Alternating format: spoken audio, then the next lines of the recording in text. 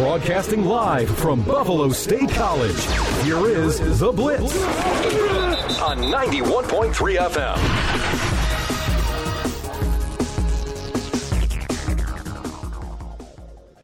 What's poppin'? Brand new show, let's jump in.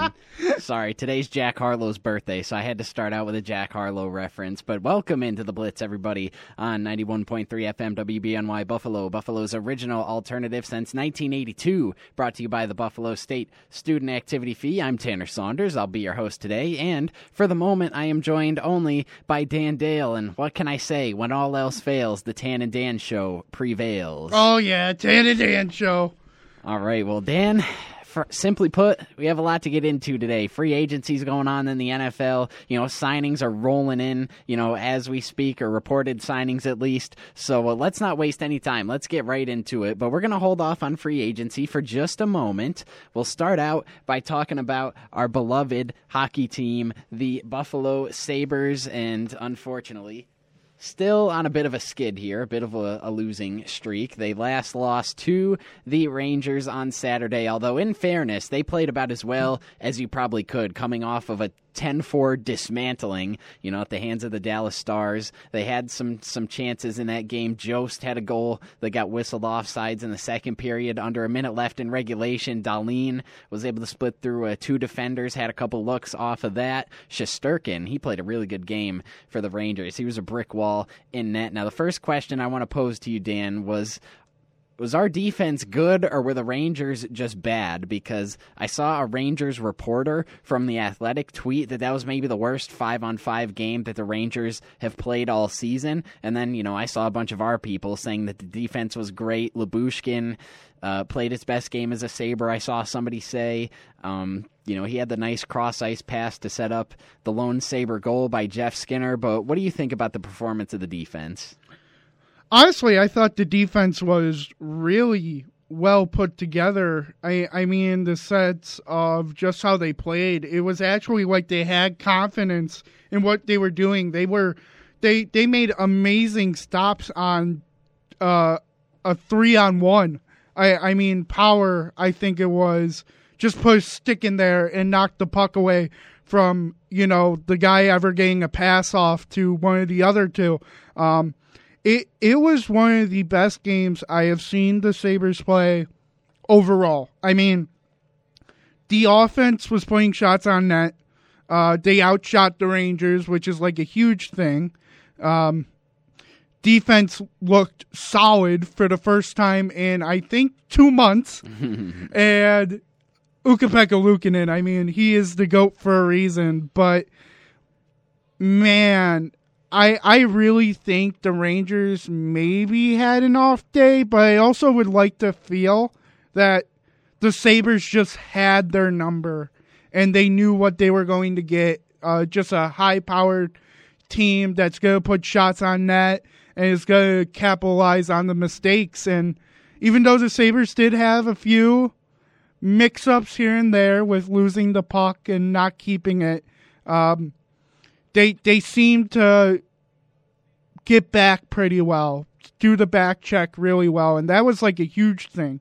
I mean, I remember we talked after the Dallas game, and we're like, well, defense played horribly, offense didn't play defense, players aren't taking responsibility, and then it's like this game, it just seemed like there was a different tone. It just felt like they finally came together as a team and said, okay, we got to do better on all accounts here. And especially that starts with the defense. And I just thought the penalty kill did really well. I think the power play may have suffered from it, but I don't really know. But really, the one person I have beef with, the one person who could have ended it all in the third period with maybe 30 seconds left, a minute to 30 seconds left, who had a wide open net and shot it over the goal. Victor frickin' Olofsson. He needs to sit. He needs a break. He needs the Ralph Kruger treatment. He needs to go on his couch, look at film from there, because that man is not, he's not there. The Sabres, they play tonight against the Maple Leafs, and they haven't released the lines yet. You know, Gergensen didn't go out to skate. Lyubushkin didn't go out to skate, but Granato said that they're playing. So nobody knows what the lines are going to be like tonight. I wouldn't be shocked if we see Victor Olofsson off the line, off the third line, and scratched because he missed a goal against the Rangers that would have ended it all. Ended it all. We wouldn't have to worry about stupid overtime where it goes off a stick, goes straight to whatever the dude's name, Bread. His nickname's Bread. Panarin. Yeah, okay, Bread. Great nickname, New York. You're great. Bread. I just have a problem with the nickname. Who nicknames their players Bread? What? I'm about to call UPL pastrami. I don't know. Wait, what? We just name people after food now? But I mean that was probably one of the most unlucky games I've seen the Sabres play in the sense of being a complete team, which played like Ukko-Pekka Luukkonen should have had a shutout. Yep, you're right about that. I will get to that in a moment, but I will second you on that. That is absolutely 100% facts. The next thing from this game was the kid line got some pretty rave reviews. What were your thoughts on the kid line back together? Now, they didn't score any goals. They didn't even register a single point, but I saw plenty of people saying they were out there buzzing all over the ice. What was your thoughts of the performance from the kid line? They did seem rejuvenated to play with each other again, which was very odd to see because usually when, a line doesn't work and you move on from it, you don't get a chance to really do it again until the end of the season when you're kind of like, are you in, are you out? But I just think the kid line played great, and I think it was just because they were able to play on different lines for a little bit, play with more experienced players than themselves. Cousins is going to be a great center for a long time. Quinn, we all question why he isn't on the first line, but man, he's still got, he can shoot, and Igor just made great saves. Really, the Rangers won all because of their goalie.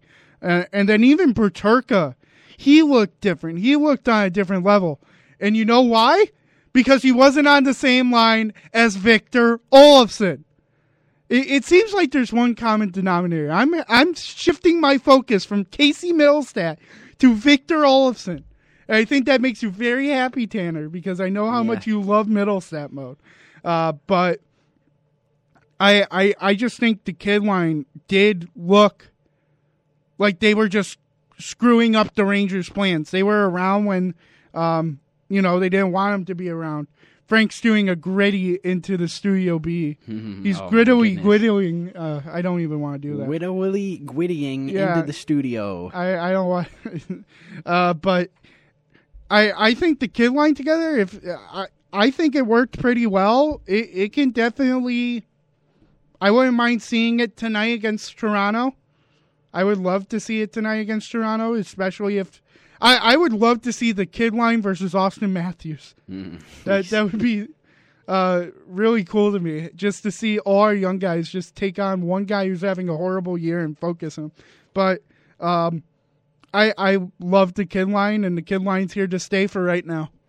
All right, Dan, you alluded to it, and you were absolutely correct. Luukkonen, once again, it's become a common theme, but Luukkonen played a tremendous game once again, only to get sold by things that weren't even in his control. I mean, you look at the first goal, it deflects off of Owen Power's big old Ronald McDonald feet off a Patrick Kane backhand pass to the front of the net and squirts right through the 5-hole. Just, you hate to see it. Although, in fairness, I don't know if Patrick Kane meant to do that intentionally, but if he did, that's a real heads-up play, knowing that Owen Power's skate was kind of like turned such that if he shot it off his skate, it would deflect into the net. So I don't know if he did that intentionally or not, but if he did, that was one heck of a play by Patrick Kane. And then the second goal was set up off a broken play, gets deflected off a slot shot right to Panarin, who was able to load up and fire right away, and Luukkonen can get in a position to make the save. Both goals were off extremely unlucky breaks. That was a shutout, man. Oh, that was so frustrating. That was his shutout, and to have not only one goal go in off an unfortunate circumstance, but two of them, and to lose us the game, that just hurt. I hate to see it, man, for Luukkonen. This happens all the time where he just plays so well out of his mind, and then something happens that's just out of his control. Like, the universe does not want UPL to have nice things for whatever reason, simply put. But he's getting close to that shutout. I can feel it. It's coming. Oh, yeah, 100%. Next time he's in net, man, I said it last time when we were doing score predictions. I'm not going to guess it because I feel like the opposite will happen. Well, the signs are there that you should guess it because it's going to happen. That was the closest he's ever been. He's never, I didn't realize this, but he has not yet in his Sabre career had a game where he's held the team to one or fewer goals. Really? And that was close. That should have been the one, at least one goal.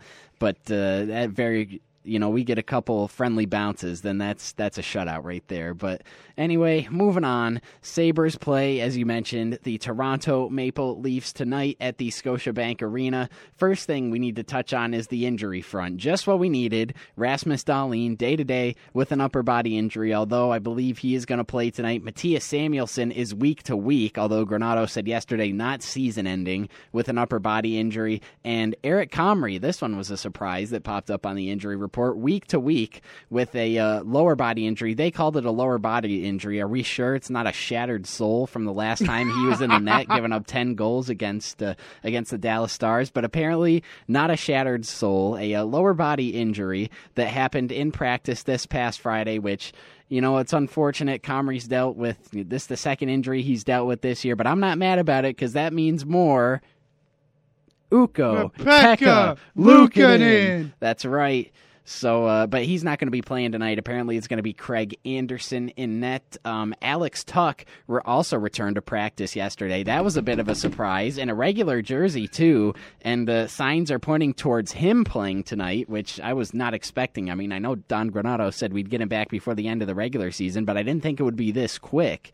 The lines from yesterday's practice, so you had Skinner, Tage, Tuck, the good old handy-dandy first line. The kid line stayed together. The third line was Greenway, Krebs, Middlestat. And then the fourth line was Gergi, Jost, and Vinny Henestroza. Okposo did not practice yesterday, and no Victor Olofsson. So, Dan, you're getting your wish. Signs are pointing to Victor Olofsson being a scratch tonight. Yeah, I mean, I'm not mad at it, that's for sure. Frank, is this your first time sitting next to me? Because I hit the table. That jolted me up. And it shocked him. He woke up. Nothing like some double D energy to wake you up there. That'll do it.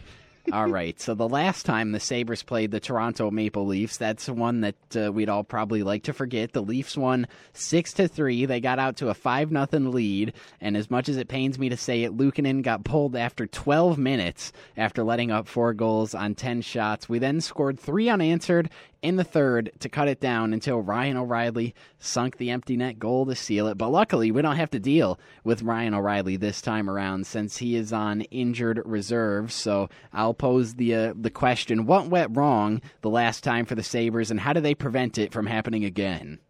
Pretty easily. Ryan O'Reilly means easy win. All right. That's all it takes. All right. Oh, holy smokes. Sorry. I know. We're looking at our phones. Free agency is crazy.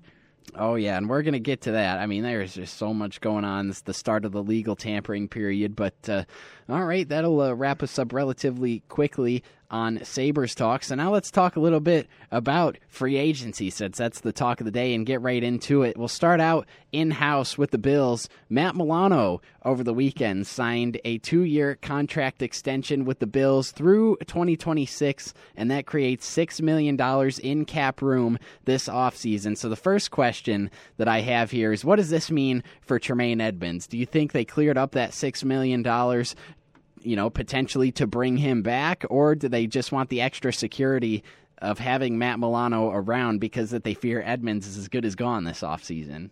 I would think it's like that's a double-headed dragon, that definitely could be. Like, you want to keep Milano for as long as you can because Milano is a great linebacker. I mean, Milano is an all-pro by all means. I mean, he is one of the most underrated linebackers, I would say, in the NFL.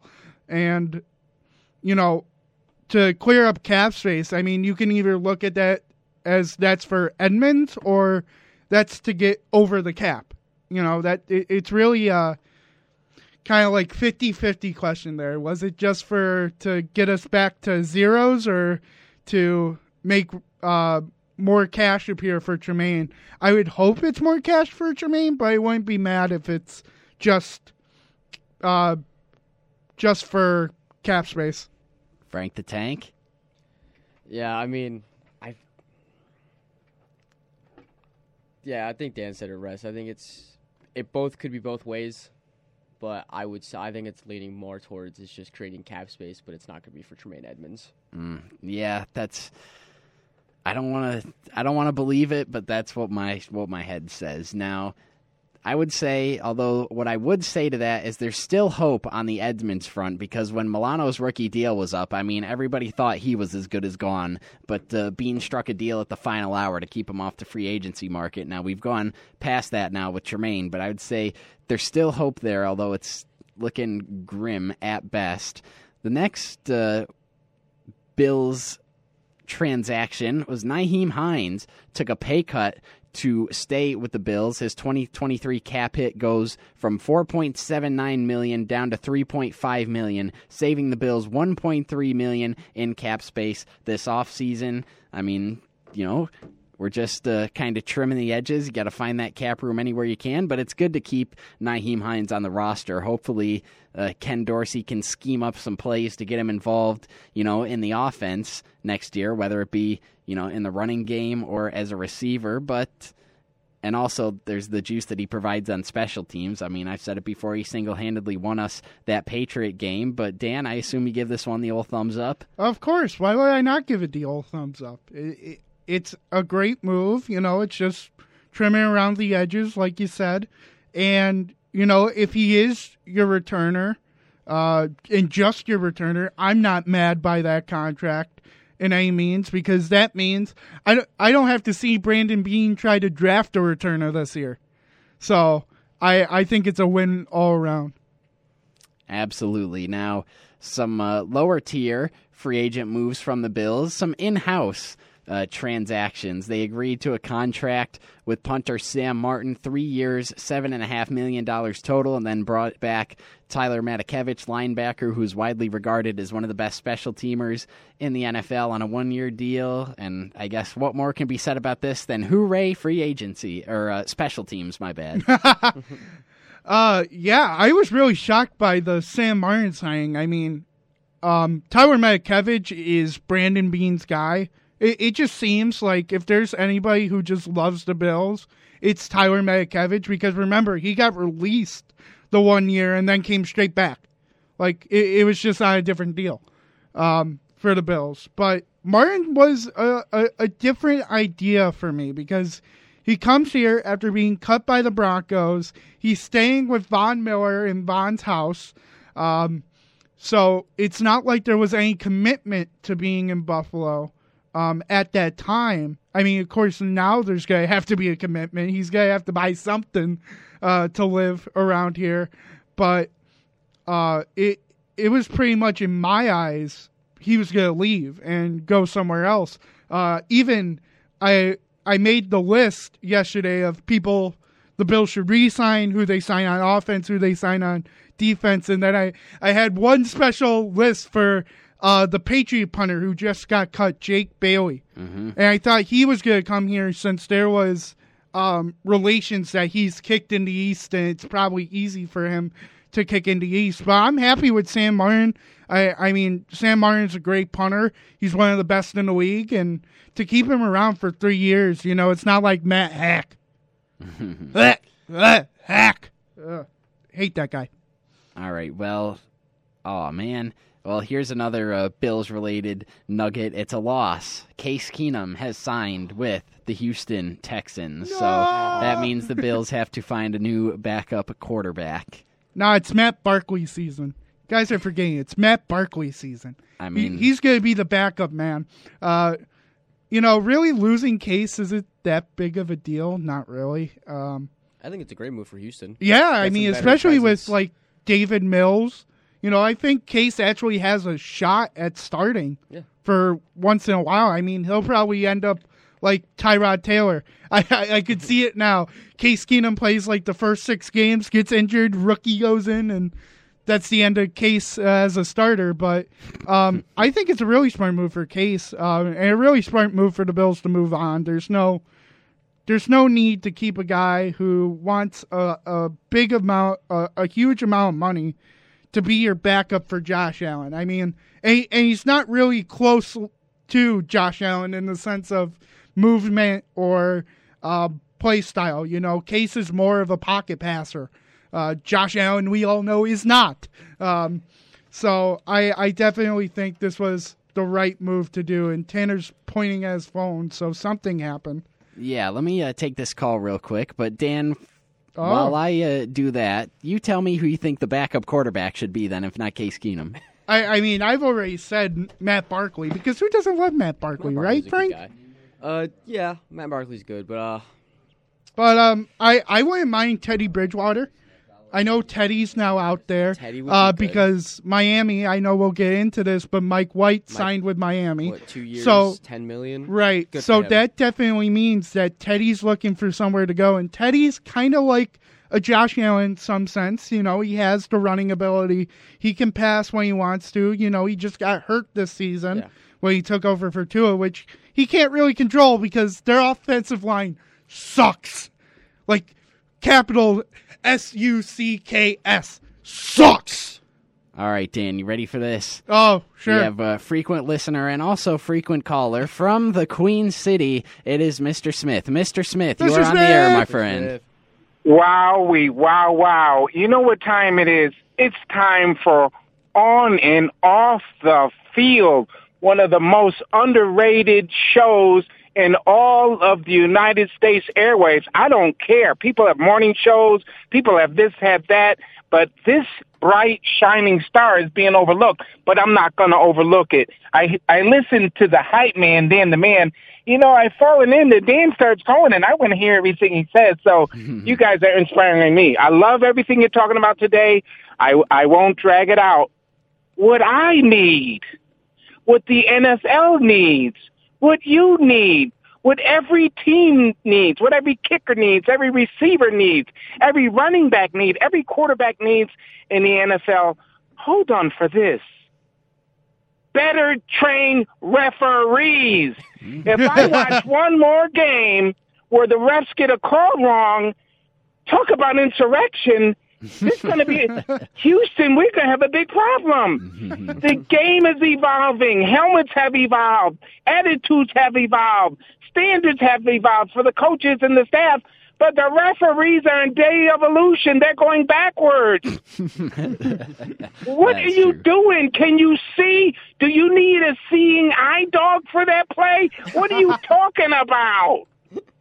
What are they doing to me? I have had near collapses in my house because of the calls. I don't mind some good football, but how can you have good football without good referees? Well, it's nearly impossible. So the NFL and the owners and everybody, as they say in the hood, need to get on this and make sure why is everybody 47 and over? Where's a 21-year-old ref? Where's a 30-year-old ref who can see and who doesn't have cataracts? I need help, gentlemen.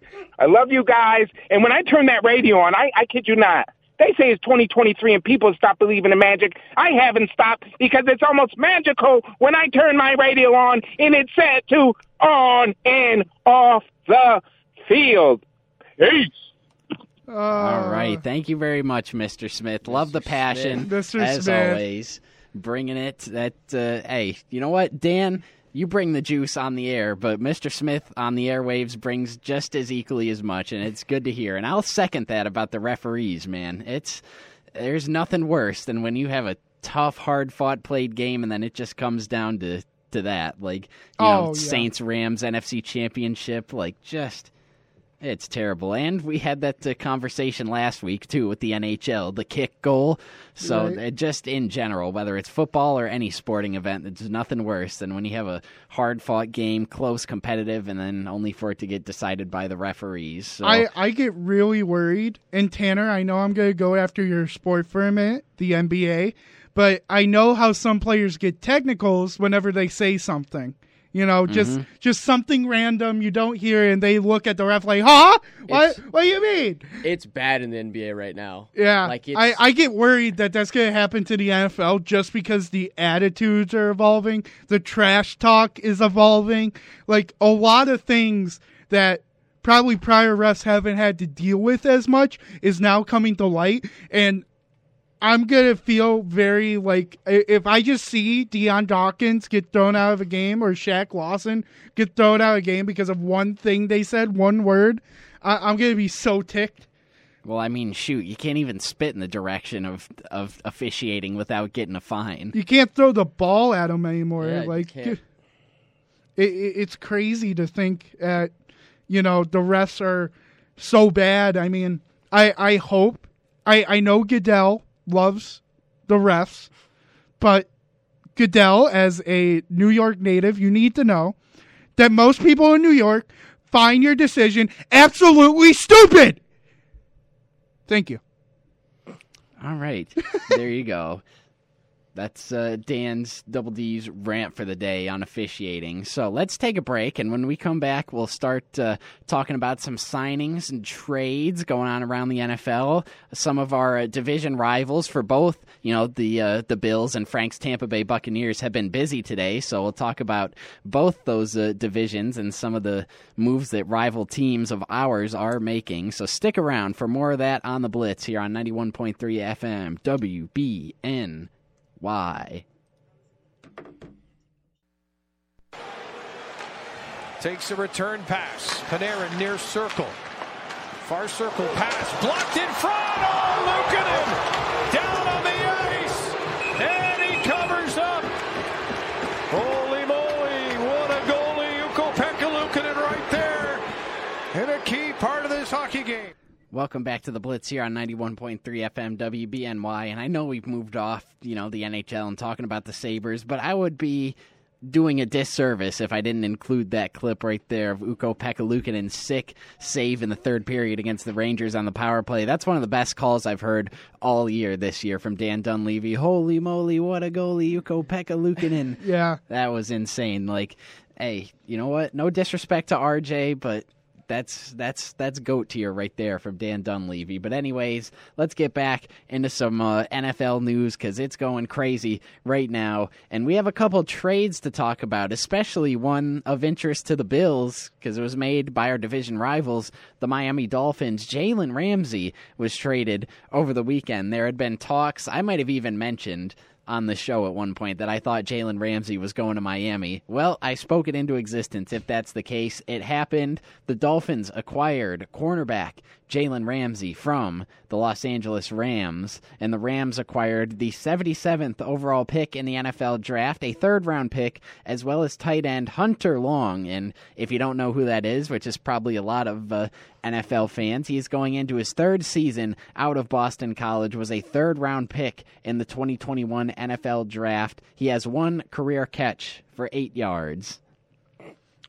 And You know what? People might be hating on the Dolphins here, but you know what? I'm not happy about this by any means, but good for them in the sense they didn't overpay based on Jalen Ramsey's pedigree. Some probably the majority of NFL fans would say they got a steal here, but they did not overpay based on pedigree. But I thought Jalen Ramsey's pedigree alone would get him more than that. Maybe like a second, a first perhaps, but nope, a third-round pick and a tight end who has one career catch for 8 yards. I personally think that, you know, even with that said, that I thought his pedigree would net them more than it did.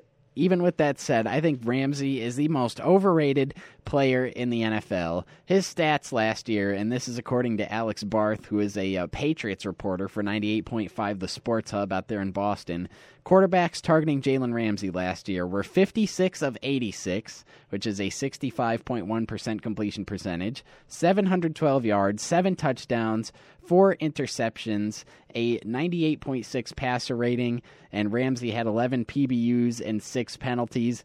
I think he hasn't really looked that great dating back to the Rams Super Bowl run. Just looks like he's not the same All-Pro that he was from 2017 to 2021. Maybe he's lost a bit of a step, but still, having Jalen Ramsey and Xavier Howard in the same secondary, that's got to be Josh Allen's dream, considering he's made a career out of cooking both of those defensive backs.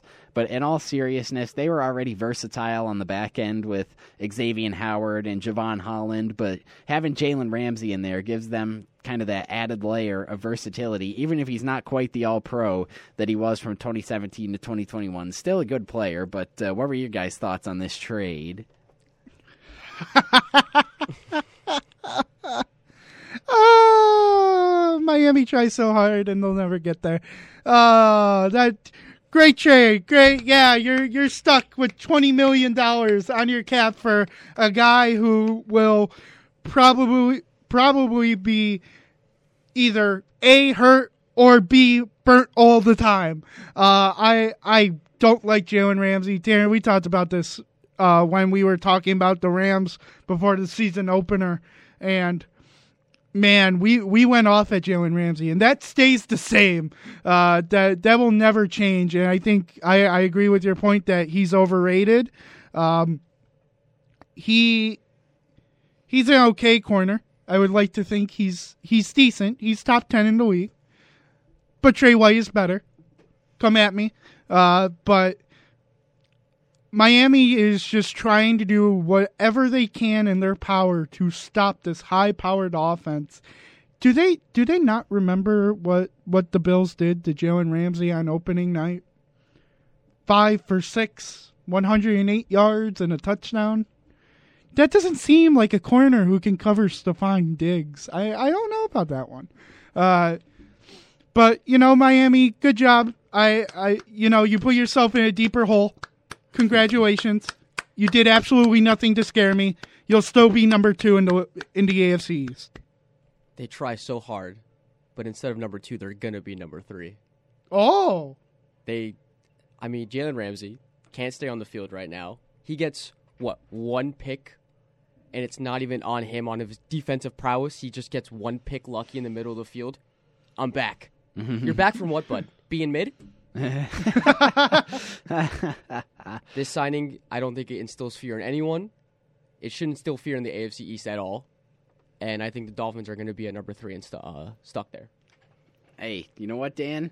You mentioned that you don't think he could hold Stephon Diggs. What did Jalen Ramsey do in Week 1 against the Bills?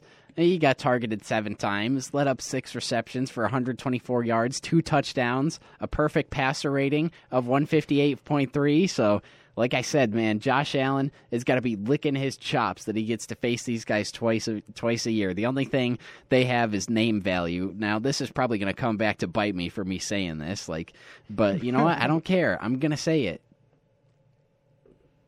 Not going to matter. Like I said, Josh Allen's made a career out of cooking both these guys, and it's not going to change. Not to mention that Josh Allen also has a pretty good track record against Vic Fangio coach defenses in his career, so we got that going for us too. It's just the perfect storm. So we have that to look forward to next year. Now, there was another pretty big trade that took place after we got done on Friday. Evan was like, oh, man, because I was with him after the show on Friday. He's like, I wish this news would have broke during the show. And I'm like, no, it broke at a good time. So now I have more to talk about on Monday because I'm out here fiending for content. So any break I get to go my way, I'll take it. But the Chicago Bears bear down, and the Carolina Panthers agreed to a trade. The Panthers receive the numero uno, number 1 overall pick, in the Bears. They got quite a haul, let me tell you. The 9th overall pick in this draft, the 61st overall pick in the draft, a second-rounder, a 2024 first-round draft pick, 2025 second-round pick, and the crown jewel of it all, wide receiver DJ Moore. So my thoughts on this trade, it's good to see the Bears committing to my boy Bustin Fields. And if you're new here, you don't know the reference, I call him Bustin Fields, not because I think he's a draft bust. I think he's actually going to be a very fine player in the NFL. He's already shown that he can be explosive, very dangerous with his legs. But now that he's got some capable receivers, he's going to start to show that arm talent next year. But I call him busting, not because I think he's going to be a draft bust, because when he's busting out of that pocket with his legs, he's getting nothing but big gainers. So it's good to see the Bears committing to busting Justin Fields, because there's some speculation maybe that do you take a quarterback at number 1 and move Fields, but they have now all but solidified that they're not going to do that. So this trade right here, man, you bring in a wide receiver who's 25 years old, is going to be 26 at the start of the season, is under contract through the 2025 season. He's gone over 1,000 yards in 3 of his 5 NFL seasons. Last year kind of had, a down year by his standards, had 63 catches on 118 targets, 888 receiving yards, the lowest total that he's had in a season since his rookie year. But he did have a career-high 7 touchdown receptions. And this bolsters a Chicago receiving core that had its struggles last year. Bears pass catchers, were the least productive in the NFL in terms of catches with 223, yards with 2,598, and they were tied for 27th in touchdowns with 19. Darnell Mooney, he only played 12 games last year. He's a player I like a lot, but he only played 12 games, had 61 targets, 40 catches, 493 yards, 2 touchdowns. Those were all career lows. Chase Claypool, in 7 games played for the Bears, had 29 targets, only 14 catches for 140 yards. So you add DJ Moore to bolster that group, and they still have a chance to add a blue-chip prospect with the 9th overall pick, depending on how the board falls. And they have $75 million in cap space to fill the remaining holes on the roster, which some of they've used today. We'll get to that in a moment. But depending on who the Panthers take and how, assuming it's a quarterback and how they adjust to the NFL, that 2024 first that they picked up, that could end up being a top 10 pick. I saw someone half joking but also half not joking on Twitter. What if that pick turns into the number 1 overall pick and they trade down again? So I've done enough talking about this trade. What are your guys' thoughts on this blockbuster? Frank Reich does not care about your franchise. He will blow the team up wherever he goes because he wants the team he wants. He doesn't care about DJ Moore. He doesn't care about the number 9. He doesn't care about the number 61. He doesn't care about later picks. He wants a team that's actually his for once. That he can actually draft a good quarterback and doesn't have to be stuck with an old man who found his way out of the homeless shelter. I mean, Frank Reich deserves the number 1 overall pick. He finally gets to taste a QB with promise that isn't like 38 years old with a huge contract on his back. I love this move for Carolina. I love the move for the Bears. I mean, the Bears get an amazing, underrated number 1 wide receiver who all he's been missing is a good quarterback. And, if Justin Fields or Bustin Fields can capitalize on it, it can definitely be an explosive offense. Just think, you got DJ Moore, Darnell Mooney, Chase Claypool, and Cole Kmet. That can be a very dangerous young receiving core. I think they're all under 25 or 26. I mean, that's how young they are. And that can be really good for the future, and it definitely starts to put it in your mind if Fields doesn't work with, Moore and Mooney and Claypool, is he really your franchise QB? So this is really the test year for Fields now. Last year was a good, I think, stone to put in the wall, but now you need to build the rest of the wall and solidify yourself as the franchise QB. But Frank Reich, I love you. I hope you get the quarterback you deserve. You've had too many good years to be stuck in Indy, and now to be out there and have the number 1 overall pick. You're on the clock, buddy. On the clock, but you know what I hear? absolutely nothing. Bank of America Stadium is silent. Carolina Panthers are a poverty team. Hey, this is coming from a Bucks fan. You know what they're going to do with that first round, with the number 1 pick? They're going to trade out of it. They're going to go around, they're going to shop it, and they're going to find some ridiculous trade. Because even if they do stick with the pick, and they get what? C.J. Stroud, Bryce Young. Who is he throwing the ball to? Who's protecting him? Who's he going to hand it off to? No one. The Panthers team is depleted. There is no one on that team of substance or talent or value. Frank Reich might be one of the greatest head coaches of all time, but there's nothing for him in Carolina. I think this trade is awful for Carolina. Chicago, Bustin makes me feel good. Bustin Fields. There you go. Chicago, they could win the NFC North. I think Detroit wins it, but... Wow, wow. We haven't even gotten to that part of the year yet. Man, you're already making hot takes on that. Look at the NFC North. I don't think he's wrong. Vikings depleted. Vikings are True. It's still in cap double hockey sticks. Yeah. Detroit, a brink on a playoff berth last year on the team that they have. I think they're going to get better. I think they do get better. Packers, Jordan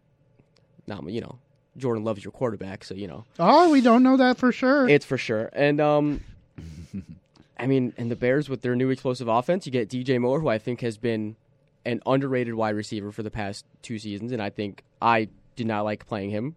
I always think he's been a great wide receiver, so I think Chicago getting him.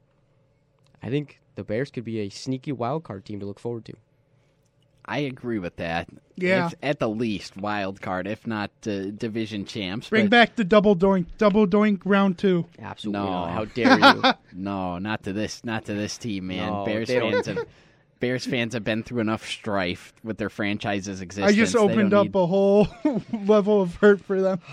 Yeah, that was unnecessary shade towards Bears fans. Not that there's a lot of Bears fans in our listening range, but still, unnecessary shots fired right there. Now, Frank made a point. He was not just pulling this out of his rear end. Apparently, the Panthers are considering trading this pick down. This was reported by 3 separate sources, ESPN, The Athletic, and the Charlotte Observer. And I don't understand.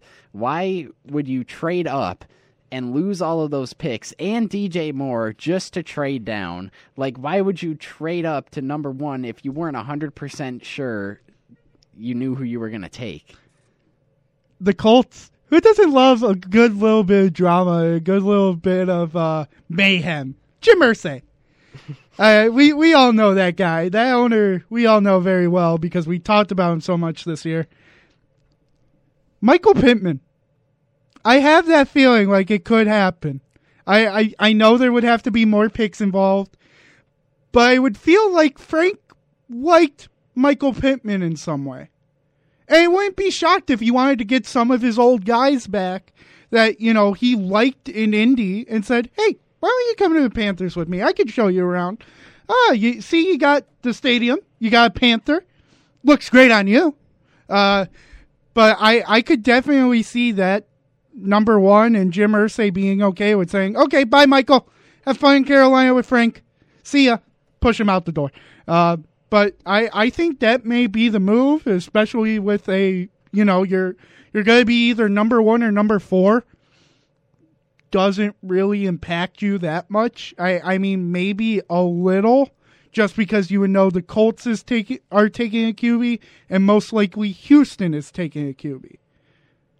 So you would have the 3rd best QB in that draft. I'm not arguing about it.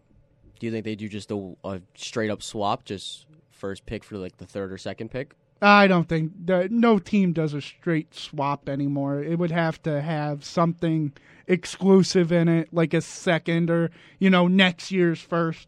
So, especially we looked in the past for the number 1 overalls, like number 1s for number 2s. Just that 1 pick switch. There's still like a lot added in with like picks for next year and first rounders next year. So there's probably more than just a straight up 1 for 2 or 1 for 3.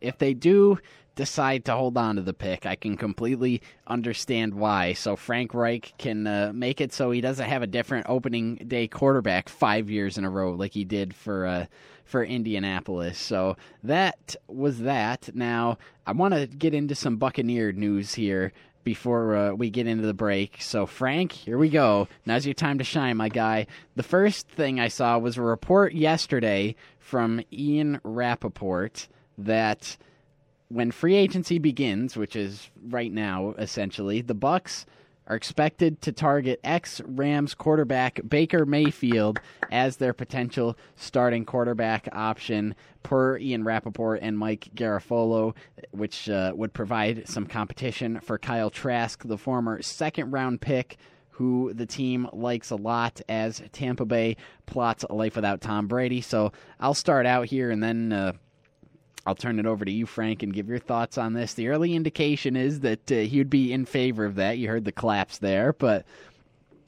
with Baker Mayfield, he kind of struggled to stay on the field a little bit in Carolina. He played 7 games, started 6 of them, went 1-5 in those games, completed 119 of 206 passes, 57.8% completion percentage, had 1,313 yards, 6 touchdowns, 6 interceptions. The numbers improved slightly on the Rams, 5 games, 4 starts, 1-3 in those games. The team was depleted, though, by injury by the time he got there. Completed 82 of 129 passes for 63.6% completion percentage, which is somewhat impressive when you take into account that he wasn't throwing to, Cooper Kupp and Allen Robinson. He's throwing to Van Jefferson and Ben Skoranek. So there was that. He had 850 yards through the air, 4 touchdowns, 2 interceptions, and that was his season last year. So should the Bucs go after him? I think that would be a nice buy low option. Obviously, the Buccaneers are in a bit of a situation right now with their cap space. They wouldn't have to break the bank for a guy like him, and he would immediately come in and have 2 great wide receivers, a good young running back in Rachaad White, pass-catching back. I still think, he has something to give. He's got a good arm, still relatively accurate. So, Frank, you seemed like you're on board with that idea. You'd like to see Buccaneer Baker? Bring me Baker to Raymond James right now. There is no other quarterback on the market that I like more than Baker. I've been a fan of Baker since 2018 when he was on the Browns. Brought him to the playoffs for the first time in ever? So, and his stats aren't terrible. Yeah, he may have a little bit of an injury issue right now, but I think he can prove himself in Tampa with Mike Evans and Chris Godwin. We still have Kyle Rudolph. Our running back game, even though we have Leonard Fournette anymore, Rachaad White's still there. He's an impressive season. I think he has a breakout season this year. And if we are able to just fix the offensive line, which has been the issue, I think the defense can step up. I'm not worried about them. If the O-line, if we can just get some more pieces and fix that and solidify that, I think with Baker, this team comes out the NFC South as division champs for sure. Well, in regards to fixing the offensive line, I mean, they did release Donovan Smith, which is addition by subtraction. So I never talked about that. Best move they've made so far. Just a penalty machine. He can't stay on the right side of the ball. I mean, I'm so happy. I love him, but so happy he's gone. Yeah, that's fair. Dan, you got anything to say about the Baker Mayfield, Bucs pursuing Baker Mayfield? Why would anybody want Baker Mayfield when the GOAT Nathan Peterman is out there? Stop with this nonsense. I mean, who doesn't? Goodness. Nathan Peterman looked amazing in that last game of the season. Come on. Who wouldn't want them as their starter? Or I could even go worse. Go back to the Jets and bring Todd Bowles and Sam Darnold together for a reunion. Oh, that would be even worse. Because we all know how much Sam Darnold hated playing with Todd Bowles. You see that door right there? I can walk right through that door and leave. Hey, that's okay with me. Dan. But I would think instead of Baker, and the only reason I say this, I would rather have a cheaper guy in Taylor Heineke. I like Taylor Heineke. He has the rushing upside. He can pass really well. He's got that dog in him. Got Right. that absolute dog in him. Unlike Baker, where sometimes he misses things. We saw that with the OBJ highlight misreel back when OBJ was still around. But I definitely could think that Heineke gets maybe a prove-it deal. Just a 1 year, try it out. Or you can sign both of them, have them fight it out in the preseason, and then pick one for the start, and then you could switch if one of them goes bad. I don't hate that at all. I personally would put Minshew over Heineke, but also I'm just a Minshew maniac. So There you go. But like Heineke on a prove-it deal, I would not be against that at all. I think that's going to be what they do regardless. Whoever they go after, going to be some type of prove-it deal, whether it's Baker or Heineke or Minshew. So, if it works out, good for them. But if not, that still leaves the door open for Kyle Trask season. So there you go. And we got more Tampa Bay news coming up, or at least one other thing that I want to talk about coming out of the break. But we got to go to break first. So stick around for more of the Blitz here on 91.3 FM, WBNY Buffalo, Buffalo's original alternative since 1982. Brought to you by the mandatory Buffalo State student activity fee. We'll be back in just a moment here. Kind of as the driver of this style defense is being able to get pressure on the quarterback on the outside. Rodgers airing it out. That's Dobbs who's got a first down. You might be wondering why I just played a random clip of a Romeo Dobbs first down catch. I needed some highlight of Aaron Rodgers. I didn't care which. I just needed an Aaron Rodgers highlight because we might have just gotten a potential bomb dropped here by Trey Wingo. He tweeted, "Hearing Rodgers to the Jets is done. History about to repeat itself between New York and Green Bay. Time is indeed a flat circle." There's been no terms released. It hasn't been reported by Schefter or Rappaport or anyone like that. Not to say that Trey Wingo isn't a credible source because, he's involved in NFL circles, but we might have some breaking news by the end of the show regarding Aaron Rodgers to the New York Jets. Oh, my God. One, why do I hate being in this division so much? You had to deal with Tom Brady for so many years, and now we got to deal with Rodgers if it's true. But the more surprising thing is that it came out on the first day of free agency that he got traded. Who put that on their bingo list? That the man who takes forever to announce everything gets traded on the first day of free agency when everything's happening. I think the AFC East just becomes tougher. If Robert Saleh does not have a winning season with Aaron Rodgers as his QB, he needs to be fired immediately. There's no other way to say it. But, there's been rumors about Tom Brady coming back and playing for Miami. I would love to see this division go to Josh Allen, Aaron Rodgers, Tom Brady with Miami, and the fourth best quarterback, Mac Jones. It's like having three men and a baby. But I was saying this during the break.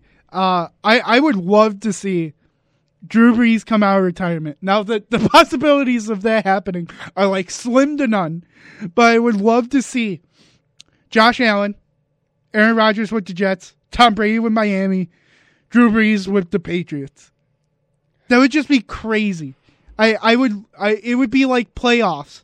Every week you would face one of your division rivals. I think it would bring that, it would just bring more excitement. I think there would be more respect to the AFC East more than there is now. What do you mean, Josh Allen versus Tua turn the ball over isn't prime time I know TV it already? isn't like prime time worthy stuff, but I definitely think that for the Jets this is the move. I guess the CJ or not CJ Gardner, sorry, Sauce Gardner voodoo magic of burning the cheese hat worked, It worked. I don't know what spirits it conjured up, how much darkness it brought into Aaron Rodgers' retreat.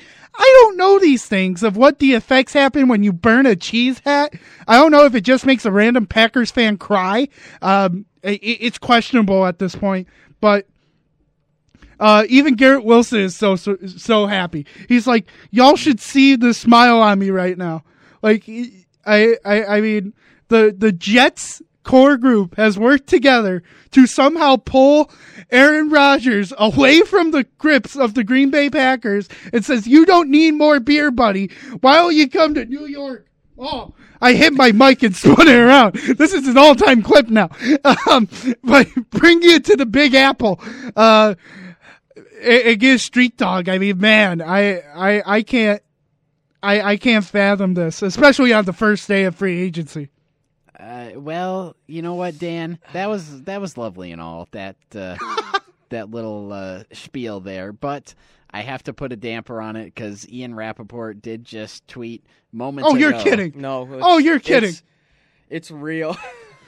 He tweeted, nothing has happened as of right now between Aaron Rodgers and the Jets. Well, he reported that live on NFL Network, and then he quote tweeted that and said, I wish it did. I wish something had happened, but nothing has happened. Although, we'll keep man! We'll keep an eye on it, though. We'll keep an eye. Trey Wingo's been on top of this the whole time, so, and I don't think Wings would just go out and just spew this out into the world. That's what I'm thinking too. I'm thinking if there's smoke, there's fire. So, and if there's players tweeting about it, if Garrett Wilson's showing his love for this, there has to be something. The sauce gods are on the Jets' side. Ian Rappaport's a hater.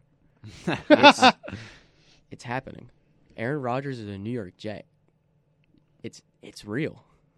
It's not official, but I would say it's real in my heart. Even Sauce Gardner tweeted out 4 minutes ago, "Amen, say man, Garrett Wilson and Breece Hall," just like laughing and crying at the same time with those emojis.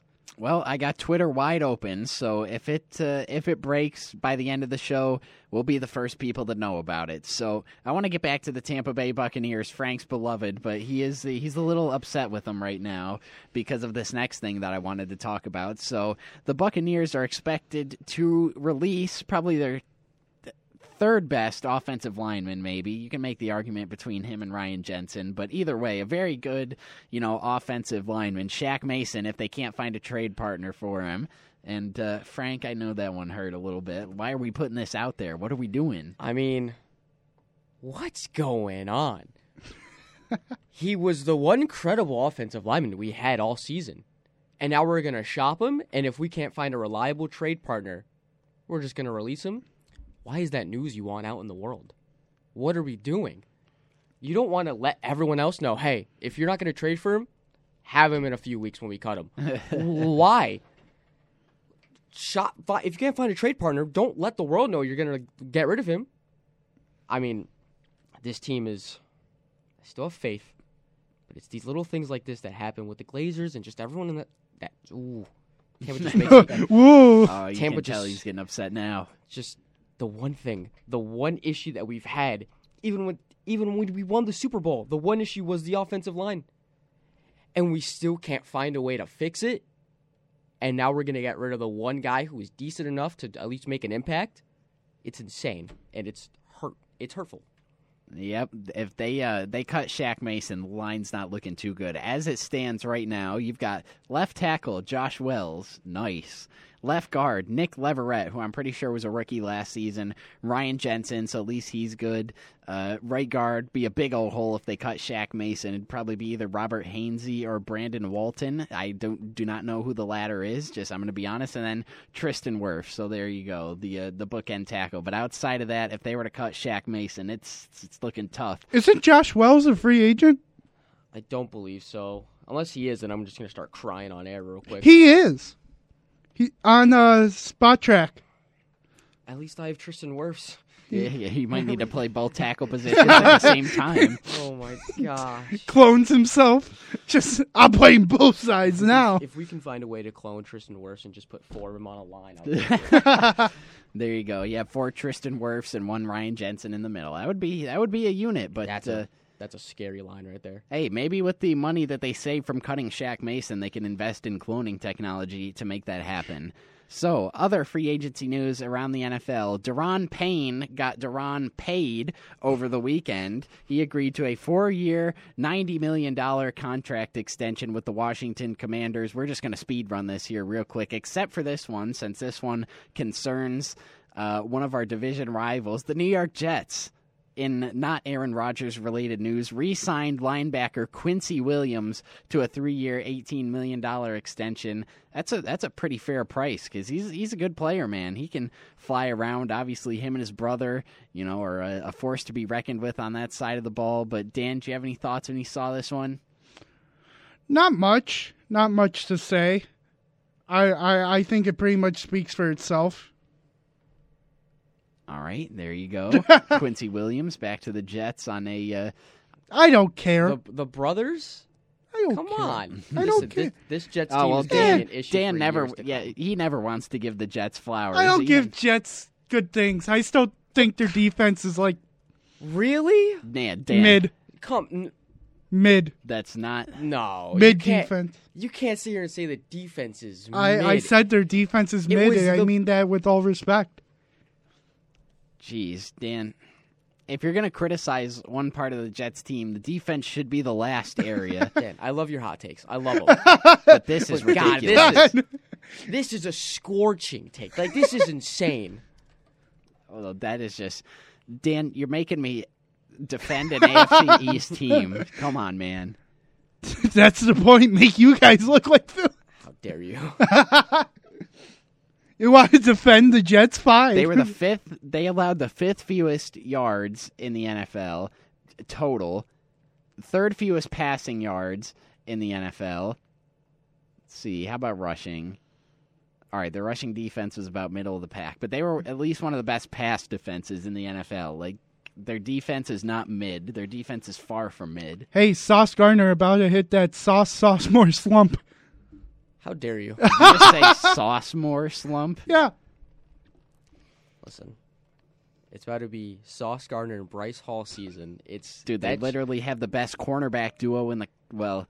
Well, Yeah, no, I'll stand on that. Even with Jalen Ramsey and Xavier Howard now in the division, I'll say the Jets have the best cornerback duo with Sauce Gardner and DJ Reed. Yeah. Like, people don't understand how good. I mean, probably the obviously- best young. Because Xavier cornerback Howard, he's group. been around for a little bit now. Yeah. And he's like, Well, same with Ramsey. I mean, yeah, they're both fine. yeah. But you got Defensive Rookie of the Year, Sauce Well, Gardner, and defensive rookie of the year doesn't mean everything.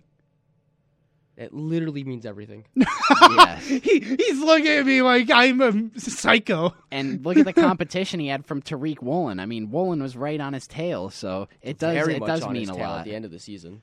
Oh, Dan's just being a Jets hater, which is fair because they're an It's AFC fair. East team, but still, at the same time, it's also a little bit asinine. Now, Frank, we got to talk about your friends in the NFC South, the Atlanta Falcons, because they have been going to work today, man. So they started out trading a 7th-round pick to the New England Patriots for Jonnu Smith. And I know you probably don't want to hear me pontificate about your division rival, but I kind of like that trade for them. Arthur Smith reunites with one of his friends from Tennessee. I mean, they got to have like the most just athletic tight end group in the NFL. I mean, you've got these two big athletic tight ends, Jonnu Smith. I mean, he can run up there with the best of tight ends. He's got the run after catch ability. Like, he didn't get a lot of opportunity out there in New England, but I feel like people forget the caliber of player that Jonnu Smith was in Tennessee before he went over to New England. The Falcons also re-signed guard Chris Lindstrom to a 5-year, $105 million extension. Good for them. They locked up their best offensive lineman, and they also signed defensive tackle David Onyemata away from the New Orleans Saints. So does that worry you at all, seeing the Falcons, at least the acquisitions? I mean, I'm a big Jonnu Smith fan. When the Patriots went and signed him, like that one wacky offseason where Bill Belichick was just handing out checks every single day. Yeah. When they signed Jonnu Smith, I was like, oh, that's a guy. That's a guy, and the Patriots made a signing. And so, I mean, having Kyle Pitts and now Jonnu Smith join that team, even if Desmond Ritter's throwing them the ball, dotting them up. I mean, the Falcons, if they just keep, they have the cap, and they have the They have the picks, and I think they can go out and just make a few more splashes, and they could be a decent team. I'm not saying they're going to be good, but if give them a few years, I think they could be a decent team coming out of the NFC. Yeah, I mean, this trade for Jonnu Smith, we all knew what he can do when he was with Tennessee, and if he can rejuvenate himself, and they can run a 2 tight end system, which could really knock your socks off. I think that was the initial thought with New England until they realized they had Mac Jones throwing the ball. Then they're like, we actually have to block for this guy or else he's not going to make a throw at all. But Terry, you didn't even mention the most dangerous signing of them all by Atlanta. Did I miss something? Bradley Pinnon. Oh, punter. The news. punter. All right, there we go. He's going to pin the Tampa Bay Buccaneers back in the 5. There you go. That was the one. Frank's like, Chris Lindstrom, okay, whatever, offensive lineman. Jonnu Smith, okay, he's a good tight end, but doesn't really move the needle much. David Onyemata, whatever. Bradley Pinion, shoot, here we go. Best punters in the league. No. Oh, well, there you go. There's just one more weapon in the arsenal out there in Atlanta. So I guess we'll go in chronological order. I've just been trying to take these down as I see them. The Bears, we mentioned, they made a big body maneuver on Friday afternoon with the DJ Moore trade, trading down from the number 1 overall pick, and now they have allocated some of that $75 million in cap space that they had. They gave linebacker T.J. Edwards, formerly of the runner-up in the NFL, Philadelphia Eagles, they signed him to a 3-year, $19.5 million contract. That's honestly not bad. Like, I thought the Bills could have gone out and given him that kind of money as maybe a Tremaine Edmonds replacement. That was somebody that I may or may not have had in mind as a Tremaine Edmonds replacement. I mean, he's not the fastest guy in the world. Like, he doesn't have the same range that Tremaine does, but, from what I've seen, he takes good angles to the ball. He's fairly decent in coverage, good at covering, high-low concepts like that. Dan, was that somebody you had in mind? Because I know you did your free agency predictions for the Bills. Did you have them looking at T.J. Edwards to fill the Tremaine Edmonds void, assuming he leaves? There is no Tremaine Edmonds void. There never will be. There's nobody like Tremaine Edmonds. All this was I think... That's right. That's why there's a void, because there's no one else like him. But I just think that this... I wasn't even looking at him, to be honest. I was not even... He wasn't even on my board.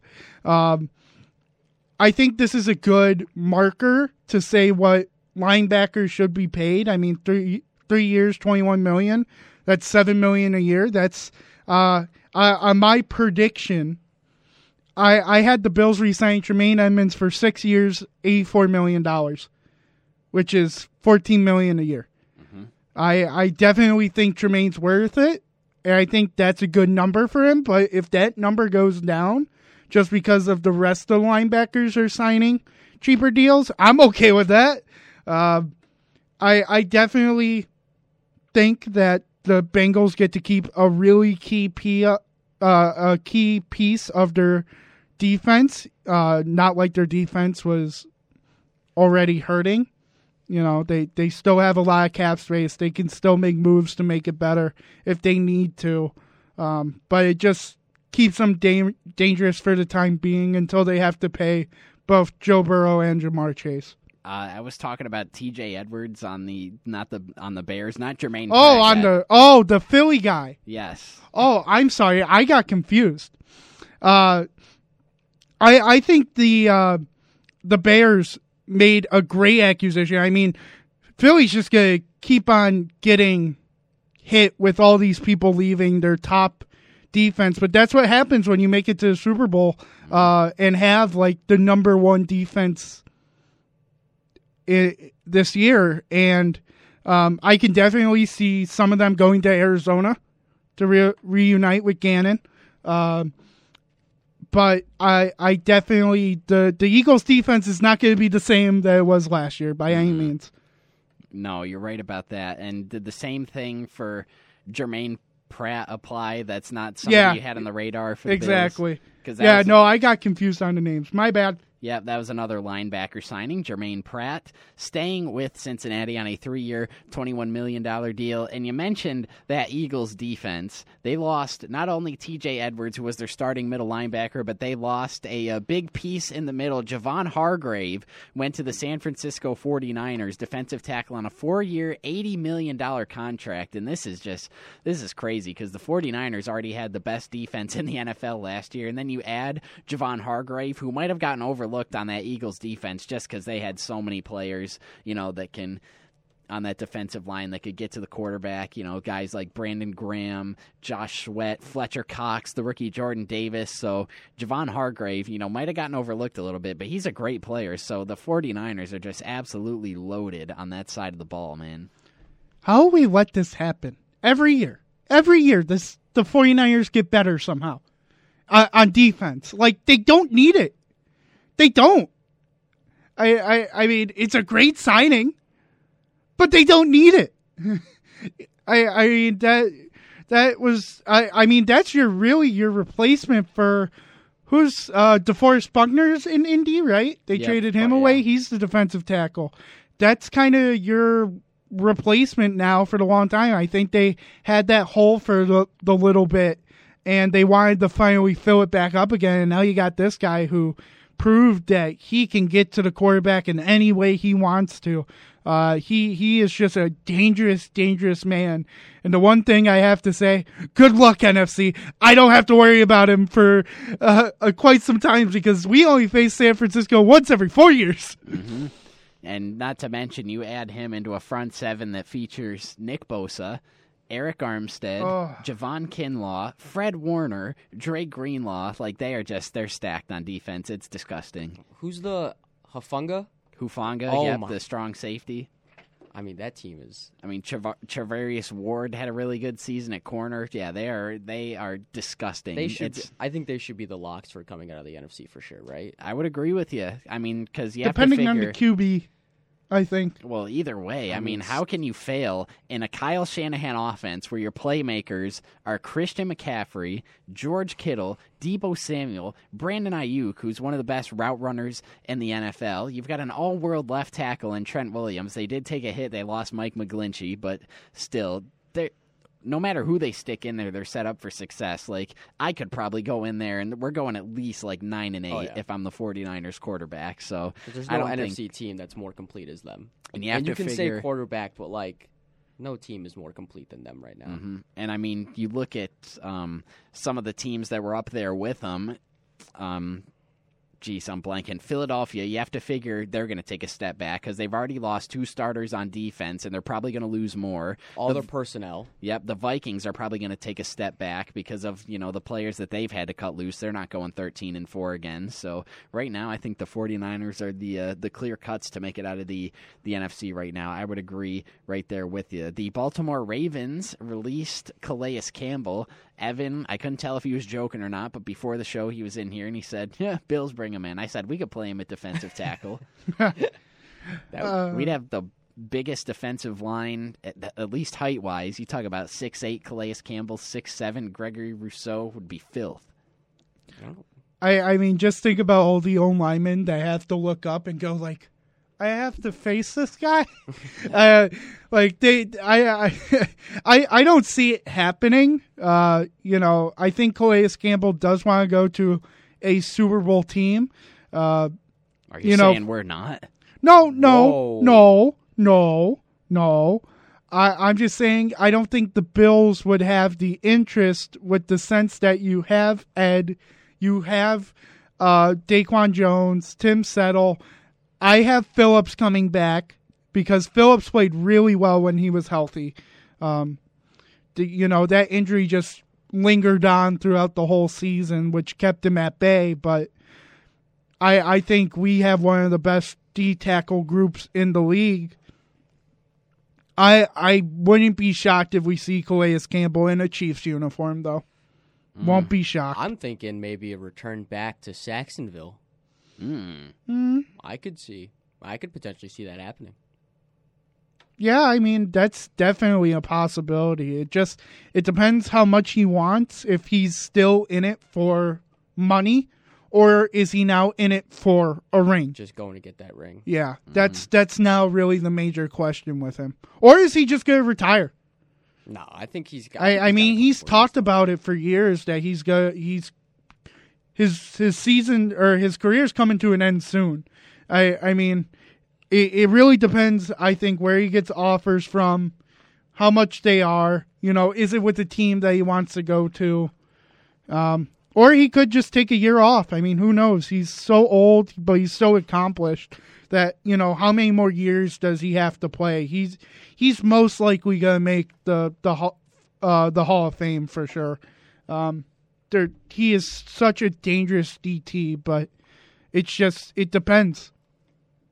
All right, that's going to do it for now. When we come back, we'll continue recapping NFL free agency thus far, including the loan out-of-town signing that the Bills have made thus far. So stick around. We'll have that coming up on the last half hour of the Blitz here on 91.3 FM. I can't find the cursor again. There it is, WBNY. Hurts goes from the best bargain in the NFL to potentially one of the highest paid quarterbacks in the NFL. He's extension eligible. We've lost Shefty. He is off there working the sources on the phone. He got the IFB in, so he's somehow finding a way to listen to us at the same time. The man is a... Welcome back to the Blitz here on 91.3 FM WBNY. I am Tanner Saunders, your host, joined by Frank the Tank Lopez and Dan Dale. We're talking some NFL free agency. I almost said NBA. Not quite there yet, but NFL continuing, jumping right back into it. The Denver Broncos have been going wild so far in this legal tampering period. They agreed to a deal with a player who Bills fans thought might be a potential option for us. Guard Ben Powers signed with the Broncos on a 4-year, $52 million deal. They also signed former 49ers right tackle Mike McGlinchey on a 5-year, $87.5 million deal. And perhaps the most impactful signing of all for the Denver Broncos, they signed their future starting quarterback Jarrett Stidham, 2 years, $10 million. But how about this from the Denver Broncos, beefing up that offensive line? Yeah, that was the one thing with the Broncos, how horrible their offensive line was last season. I definitely think this is the right move, and Sean Payton's coming out swinging. He does not care who's in his way. He is like Donkey Kong. He will throw barrels at whoever it takes to get him on the Broncos. And I definitely think that this is the right move. Russell Wilson should be very happy. And, man, I can't wait to see Russ back to old prime running around Russ. My only thing is, how is Russ going to see over these dudes? Like, Ben Powers is 6'4", his left tackle Garrett Bowles is 6'5", and Mike McGlinchey is an absolute mammoth at 6'8". And of course, we know Russ is 5'11". He's only going to be able to read the middle of the field. He can't see over his tackles. Well, you do what Kyler Murray did. You look at the big board behind you to make sure you see what the play is going on. You're like, oh, okay, I got something down the middle. I can do that. All right, well, that's been Denver's free agency thus far. And speaking of the AFC West, their divisional foe, the Raiders, they signed a quarterback because Derek Carr, he wasn't getting the job done. So why not go out there and sign Derek Carr 2.0 and Jimmy Garoppolo? So that is exactly what they did. The Raiders and Jimmy Garoppolo agreed to a 3-year, $67.5 million contract. And if you couldn't tell by my tone there, not a huge fan of this move for the Raiders. It just feels like a pretty lateral move. I mean, I know Jimmy Garoppolo has history with Josh McDaniels working in New England, goes back to him as the coach here of the Vegas Raiders. So are you guys feeling it more than I am? Am I just being a Debbie Downer here? No, I'm with you. It's a completely lateral move. I mean, I love Derek Carr. I love Jimmy G. I have them literally the same level as each other. I don't think this team got better. I don't think it got worse. But, there was no improvement at the quarterback position in my eyes. I would actually say I would say Jimmy Garoppolo is better than Derek Carr. I have that feeling that when Jimmy G is healthy, now granted when he's healthy, he is really, really, really powerful. I mean, remember, not too long ago, he made it to the Super Bowl, and he made it to the NFC Championship with Trey Lance right behind him, ready to go whenever. I mean, that dude can work with pressure if he wants to. And now to even go to a team that has another great tight end in Darren Waller. Yes, you're going from George Kittle to Darren Waller. Still, not too far down the board is Waller. You now have, I would say, a better wide receiver in Devontae Adams than Deebo Samuel. And even Hunter Renfrow, I would say, is better than Brandon Ayuk. I like this move for the Raiders, and especially that they'll have Josh Jacobs there in some capacity, most likely, either on the franchise tag or with a new deal. They could be really dangerous. I think the main thing for the Raiders now is focus defense. You have one of the worst defenses in the league every year. Even with Chandler Jones signing, you were still really bad. You need to get something to change that. Either new corners, new linebackers, new something, or do everything and rebrand the whole defense. But I think Jimmy Garoppolo was the right move for the Raiders. All right, there you go. I disagree, but only time will tell. I'm with Frank the Tank on that one. Next, I guess we'll stick in the AFC West again. The Kansas City Chiefs are old foes. We know they've invested a lot into the offensive line over the years. They did that again today. They agreed to a deal with former Jacksonville Jaguars tackle Jawan Taylor on a 4-year, $80 million contract. And I've seen conflicting reports. I've seen some people say that Orlando Brown is essentially gone and Jawan Taylor is going to move to left tackle and play left tackle for them. But I've also heard that the Chiefs have had talks about Laremy Tunsil from the Houston Texans, which I have a hard time believing that. I mean, they're already paying Mahomes a boatload of money. They just spent a boatload of money on Jawan Taylor. They threw $80 million at Joe Thuney a couple off seasons ago, so they can have some pretty hefty contracts on the roster. And Laremy Tunsil's on the record saying that he wanted to reset the tackle market with his next contract. So I don't know if I buy that, but the Chiefs continuing to go in on offensive line, which as Bills fans you don't love to see, because the problem that we've had, for years with Mahomes in the postseason is haven't been able to get any pressure on him. So, I know we have Von Miller, but that's not something you like to see, because the Chiefs, they have had one of the best offensive lines in the league for the past couple of years now, with Orlando Brown, Joe Thuney, Creed Humphrey, Trey Smith, and then, they've had a revolving door at right tackle. But this one, kind of, you hate to see it as a Bills fan, I would say. It's just unfair. Yeah. You saw it in the Super Bowl when the Chiefs O-line is hurt. Some of them were gone from COVID.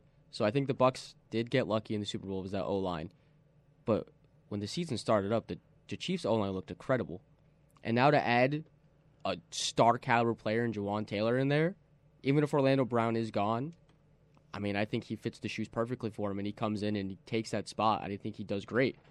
So it's unfair as a football fan to keep seeing them just get away with this over and over and just get consistently better. And good for them, but sucks for us. Yep.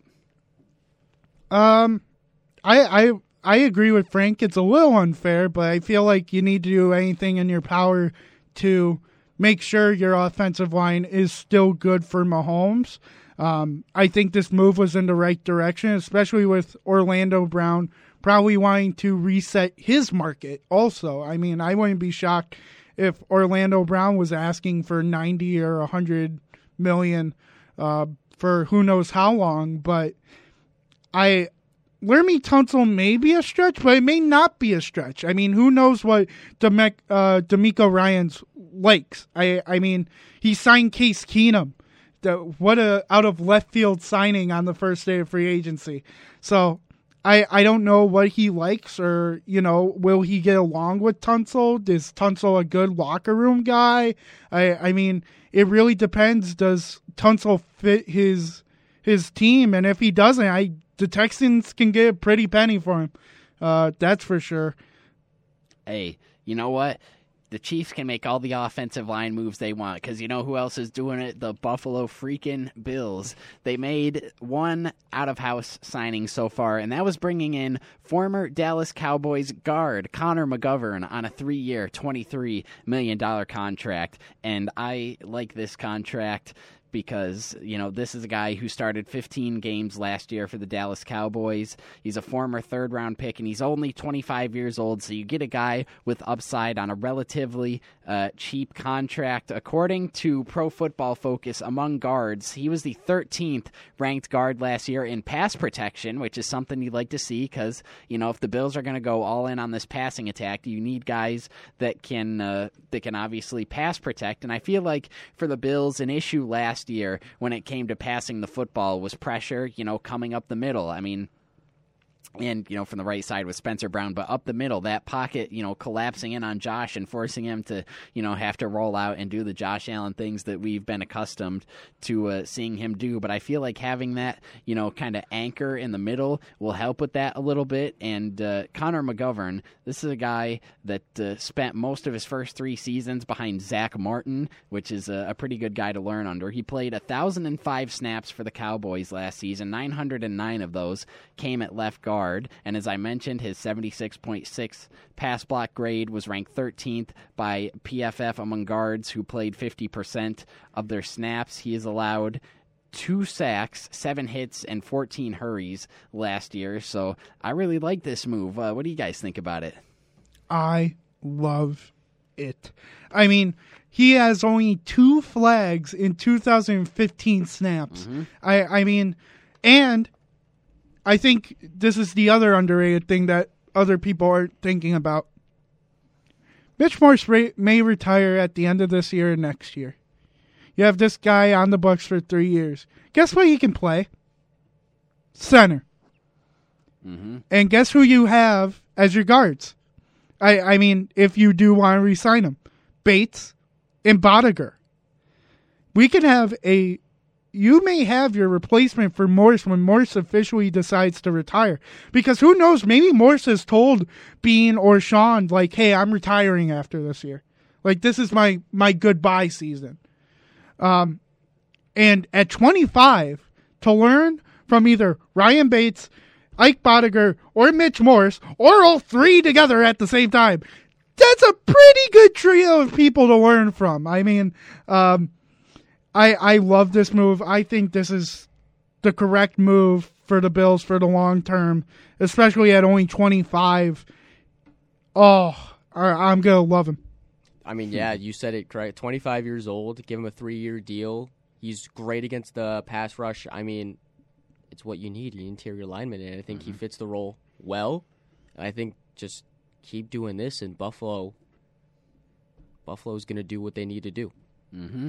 Now, Dan, you mentioned that he can play all 3 positions on the interior offensive line. So what does your ideal offensive line look like for the Bills next year? For me personally, I would say, obviously, you got Dawkins at left tackle. I would say you play Bates at left guard because I feel like he looked better at left guard. He played right last year, but I think the year before he looked better at left guard. Then obviously you have Morris at center, and I think you slot McGovern in at right guard, and for the moment, Spencer Brown at right tackle, although that could change by the time the draft rolls around. But what would your ideal offensive line for the Bills look like next year as it stands today with the players that we have on the roster right now? Dawkins, I would go. I would probably do what you said. I would do Dawkins, Bates, Morse, McGovern, Spencer Brown. And I think McGovern would really help Brown, especially with a little bit more experience than Bates, I would feel. Like I don't know how to phrase it just because I don't want to sound like I'm hating on Bates. But I feel like since Bates has only played in one system, he's had less experience overall of facing other defensive tackles and defensive ends, where it's like McGovern's coming from Dallas, where he used to face Micah Parsons in practice. I mean, and not every day you get to play Micah Parsons. So I definitely think that McGovern helping Brown out may be the thing Brown needs just to get back on track, because I think we can all agree he had a sophomore slump, and it happens. But year 3, he should turn around, and I think McGovern will help him out. All right, so with a little over 10 minutes left, Dan, I know you had your free agency predictions for the Bills, so let's get into it. Let's hear it. Who do you have the Bills signing? Because, while free agency's been popping off today, this is just the first day. We got a long way to go, a lot of signings to be made. So, Dan, what have you got? Of course, I got to start off with the re-signs. I got Kumaro staying. As much as we hate talking about him, Bobby Hart. Bobby Hart, he came in and was a great run offensive lineman. Tywan Jones comes back for one more year. Cole Beasley. I would like him back. Jordan Phillips, I mentioned. Tremaine Edmonds, I mentioned. Dean Marlowe, I think, comes back. Yeah. Same with our 2 of our RFAs, Tyrell Dodson and Dane Jackson. Then I think the last one re-signed should be Shaq. I just think you can't have one without the other. And what I mean by that, you can't have a Jordan Phillips without a Shaq Lawson. Right. They wanted each other to be in Buffalo, so it's kind of hard to say, no, you can't have them. With the offense, I didn't have Connor McGovern, but as an offensive guard, I had Trey Turner from Washington. Trey Turner from Washington. But now I know that's not happening, so I can take him off my board. But I do have us picking up a running back. Okay. It's not a top guy. It's not a Derrick Henry. It's not an Austin Eckler. Yep. It's a very underrated, I think, one of the last days of signing, of like the main signing period. Boston Scott from Philadelphia. I think he's a great red zone running back, especially with this O-line getting better. If you run it up McGovern's side, guess who he had to deal with? Ezekiel Elliott and Tony Pollard. I think it could be a great goal line back. Jarvis Landry coming to the Bills, I think, is also another thing that could happen. I would love to see the Bills go back to 5 wide where Landry can play outside or slot. I would love to see it because the last time we played 5 wide, it was Stephon Diggs, Gabe Davis, Emmanuel Sanders, Cole Beasley, Dawson Knox. I would love to see Landry take up that Emmanuel Sanders role, and especially you could probably get him for cheap because he only played 9 games last year. Then I do think we get a right tackle. It's not to create competition with Spencer Brown.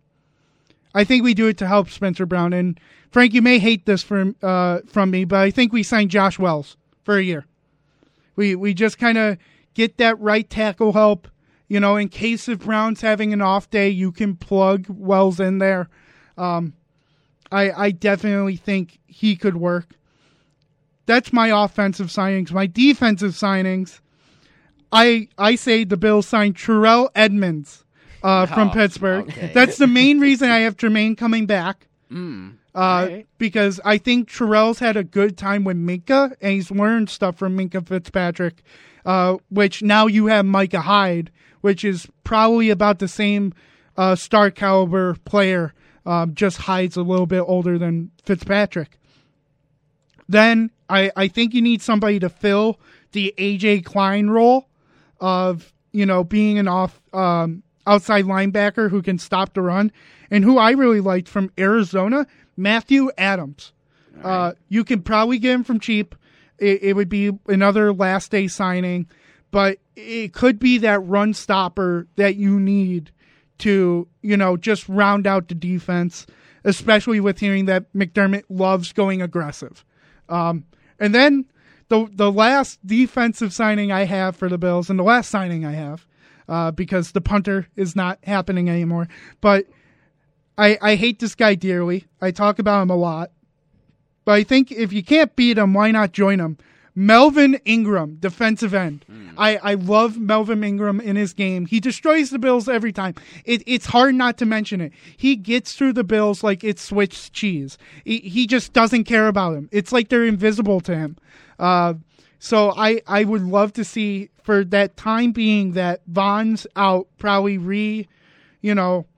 rehabilitating his ACL and just getting back into the swing of things.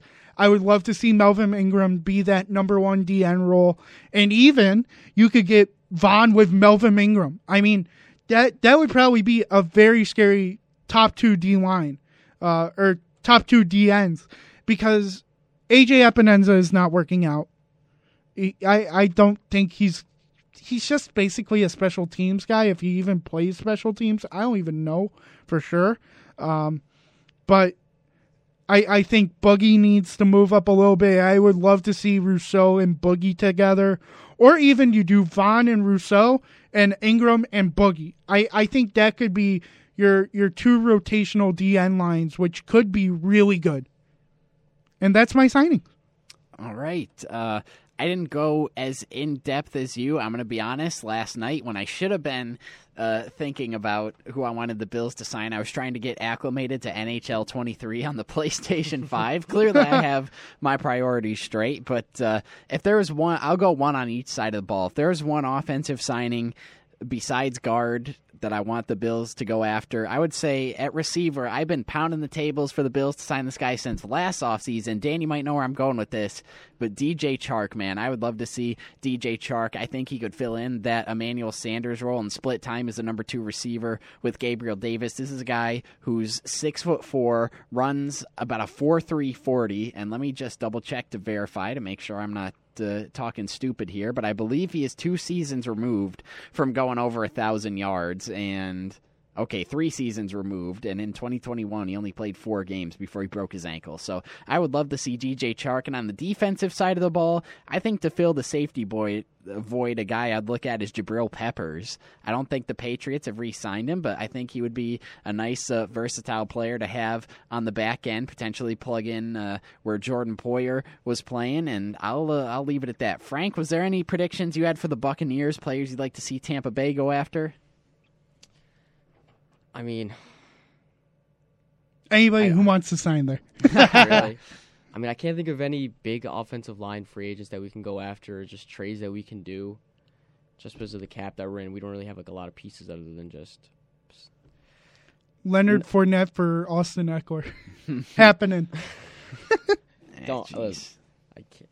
I'm cool with Rachaad White on my team. I really haven't had my eye on anyone. Just get me your quarterback, and that's what I'm worried about right now. All right, there you go. We'll just call it. We'll say Baker Mayfield. Call it a day. With the last couple moments here, we'll speed run a couple things. So we mentioned the Bills need a backup quarterback. Well, the Dolphins did too, and they found him. Mike White, the legend, goes from the Jets down to the Dolphins. He signed a 2-year deal to be the backup quarterback. Frank, you're gonna love to hear this, but the other teams in your division just keep beefing up while you're over here talking like, come on, do something. With the Buccaneers, the Panthers signed safety Von Bell and defensive tackle Shai Tuttle from the New Orleans Saints, so they're beefing up on the defensive side of the ball. And we have to round things out, I suppose, with the Aaron Rodgers news. Still, nothing is official. This tweet is from Sal Capaccio 7 minutes ago, quoting Adam Schefter on ESPN, and Schefter said that Rodgers' 2 primary options are the Jets or retirement. He said there's cautious optimism that Rodgers is going to New York, but that's as far as he's willing to go right now. So that is where we stand as we're about to sign off on the Aaron Rodgers saga with the New York Jets. But that's going to bring us to an end here. Why don't you folks go ahead and shout out your social media? I'll go first. You can find me on Twitter at @double_D, capital WNY. Find me on Twitter at Frank561Lopez and on Instagram at FrankLopez_561. And he followed me. I did. I finally saw it. I saw it.